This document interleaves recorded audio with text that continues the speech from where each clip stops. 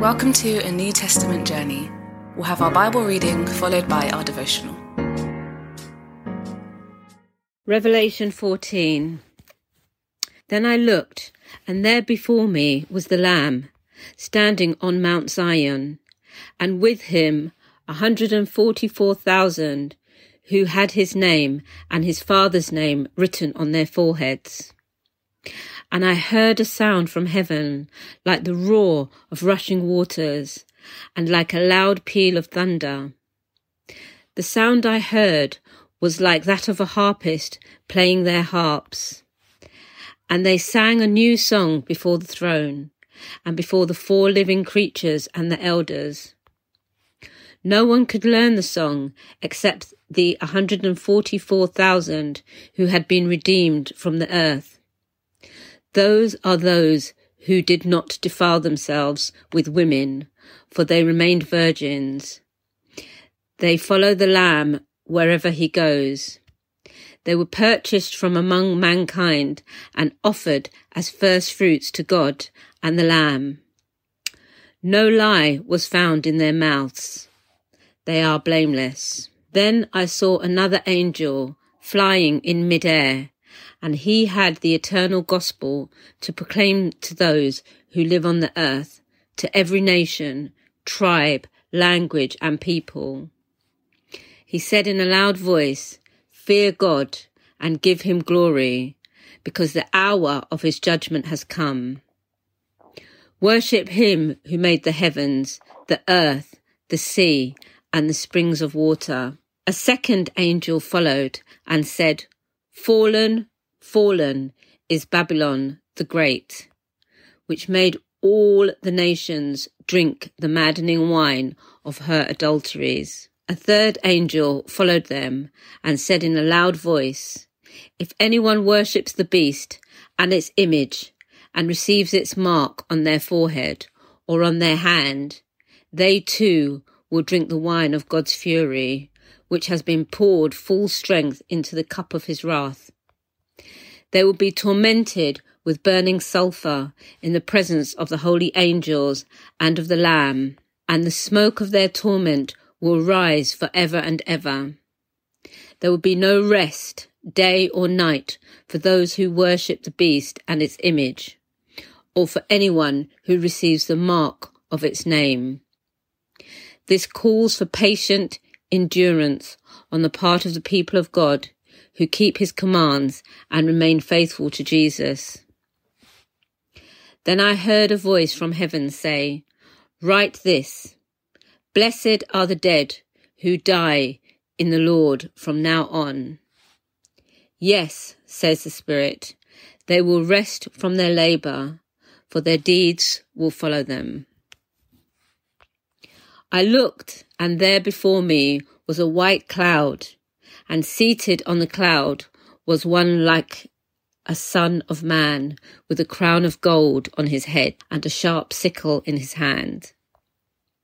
Then another angel came out of the temple and called in a loud voice to him who was sitting on the cloud, "Take your sickle and reap, because the time to reap has come, for the harvest of the earth is ripe." So he who was seated on the cloud swung his sickle over the earth, and the earth was harvested. Another angel came out of the temple in heaven, and he too had a sharp sickle. Still another angel who had charge of the fire came from the altar and called in a loud voice to him who had the sharp sickle, "Take your sharp sickle and gather the clusters of grapes from the earth's vine, because its grapes are ripe." The angel swung his sickle on the earth, gathered its grapes, and threw them into the great winepress of God's wrath. They were trampled in the winepress outside the city, and blood flowed out of the press, rising as high as the horses' bridles for the distance of 1,600 stadia.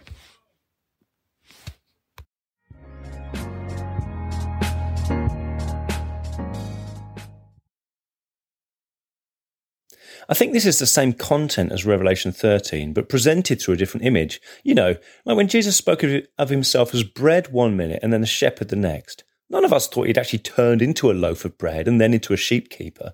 We understood them to be images conveying the same truth in different ways to pull out certain meanings. Here we have a vision of 144,000 men who've never had sex. Nowhere in the New Testament has having it off with your spouse been regarded as a defiling act. In fact, the evidence has been massively to the contrary.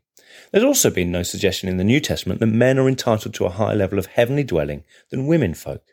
And so we embrace this image like we did Jesus as a bread roll. We understand the 144,000 men who've kept themselves pure as symbolic of something. They take us back to the wilderness wanderings of Israel, where the women of Moab seduced God's people into worshipping their foreign gods. Or they take us back to Ezekiel and Hosea, who again and again compared idolatry to sexual promiscuity. So we understand the 144,000 men not as a precise count of exalted males, but rather as an image of God's faithful women and men, chosen by him, symbolised by the number 12 times 12, and perfect in number, symbolised by the number 10 times 10. And having understood this image, it then tells us what action to take. Patiently endure, obeying God's commandments and remaining faithful to Jesus. That's verse 12. We do this like a husband waiting for his beloved wife to come back from a long trip. We do this like a wife waiting for her happy husband to come home. We do it knowing that we would be susceptible to seduction if we did some silly things. But we don't want to do those silly things because we love him and we are his.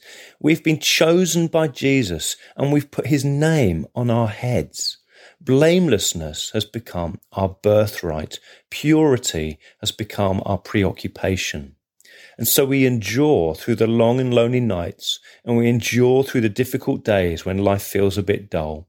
We endure and we remain faithful because our spouse will return, and when he does, he will set all things right. Here's a question for reflection. How are you pursuing greater purity in this time?